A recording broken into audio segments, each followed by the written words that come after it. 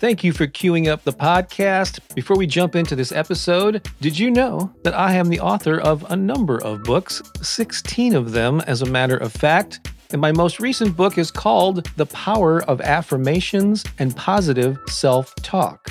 And if you don't already have a copy, I encourage you to get one, because in it I share a little bit of my personal story and the role that affirmations have played in my life. I go into detail about why affirmations and positive self-talk are so powerful. I give you a lot of best practices and then several pages filled with the most powerful affirmations on a variety of topics. The book is available in paperback and ebook formats on Amazon in more than a dozen countries, pretty much anywhere that books are sold online. And if you'd like to get an autographed copy, along with a copy of one of our music CDs, there's a link in the show notes to learn more about that. Again, The Power of Affirmations and Positive Self-Talk. You just might find it to be another great resource to inspire and empower you. And now, enjoy the rest of this episode.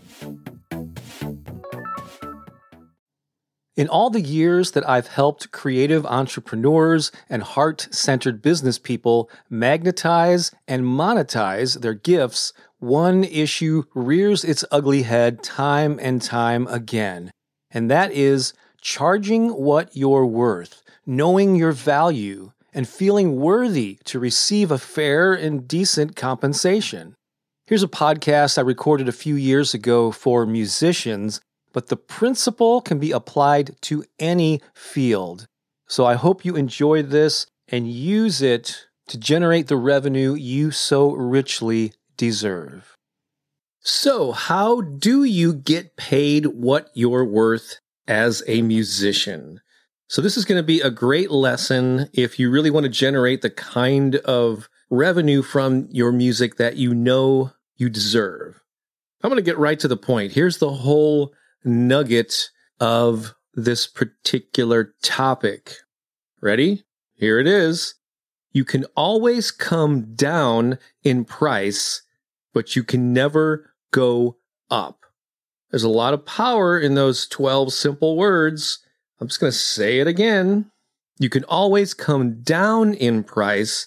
You can never go up in price once you've stated what your price is. So to help illustrate this, imagine the following dialogue. Someone gets you on the phone and they say, "Hi, I'd like to hire your band for a business meeting. How much do you charge?" You say, "Well, we could probably do it for $500. "Great," the person says, "let's book it." Then you come back with, "Oh wait, on second thought, it'll actually cost you $900. Is that okay?" The person on the other end either says, "What?" or they just hang up on you. Needless to say, this is not a good pricing strategy. However, imagine this particular dialogue exchange instead. "Hi, I'd like to hire your band for a business meeting. How much do you charge?" "Thanks for asking," you say. "First, I need to know where and when it is, how long the event is, etc. And as an FYI, never give a price until you know the details of when something is, where something is. You got to know what's involved in it, travel time, etc. So they say something like, "Well, sure, it'll be May 17th from noon to 2 p.m., and it's right here in town on the south side of the city. It's a spring party for our sales managers." You say, "Sounds great, and we are available that day. Our rate for corporate shows like this is $1,000. And then, this is really, really important, you state a modestly high rate, and then you be quiet and wait for a response. If you need to, actually place your hand over your mouth if you need to. So again, you just said, "Our rate for corporate shows like this is $1,000. "Oh," the person on the other end says, "I was given a budget of no more than $700 for entertainment." You say.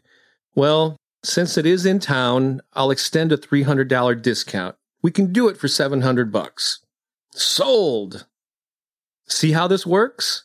You can always come down in price, but you can never go up. So here's what I recommend you do.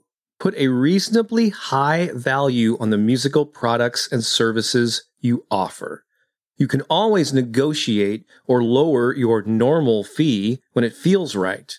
But if you don't start from a position of value, you shortchange yourself and your income. This pricing strategy should also extend to your albums and merchandise sales. If you think keeping your prices low will endear you to fans and increase sales to the masses, more often than not, you will be disappointed. When you start with prices that are cut to the bone, you leave yourself no room to offer discounts or to do special promotions. There is a better way. Let's say that you would be happy to sell your full-length albums for $10 each. Instead of promoting that price to start with, and right here I'm pretty much talking about physical CDs at live shows.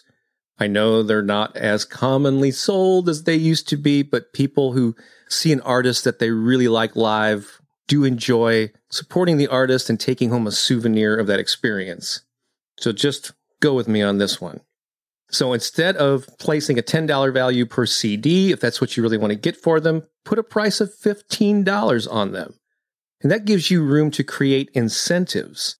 Perhaps you could promote buy one album for $15, two for $25, or three for just $30. That type of offer makes the $30 price seem awful tempting, and by doing this, you would increase the amount of the average sale, and you still get the $10 per album that you want. So remember, you can always come down in price. You can never go up. So here's some homework for you. Next time somebody asks you how much you charge to perform live, or next time you have a gig and you sell your albums or your merch, or you do a special offer to your email list, try this strategy. Experiment, just play with it and see what happens. People will let you know what works by their behavior. If they end up responding better to those special discounted deals, then you get an idea that maybe it's working. Try it. As always, I love to know your thoughts, so if there's a way to leave a comment here, wherever you're consuming this, please do so. I hope you enjoyed this episode. As always, I appreciate you listening.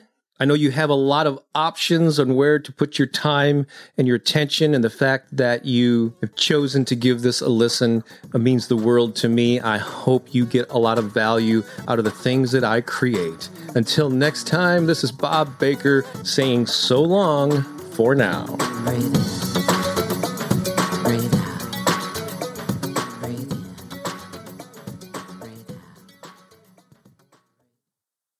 Well, I hope you enjoyed this episode.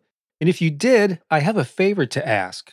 Go ahead and share this with 3 friends right now. Certainly, you can think of 2 or 3 people who could use an inspiring message. You know, there's so much negativity and bad news in the world. Why not be a source of positive vibrations? I'd greatly appreciate it, and your friends will appreciate it even more. Also, if you're able to leave a podcast review on whatever platform you're listening to this on, please do so. That could very well help the podcast reach even more people. Thanks a lot. I think you're awesome, and have a great day.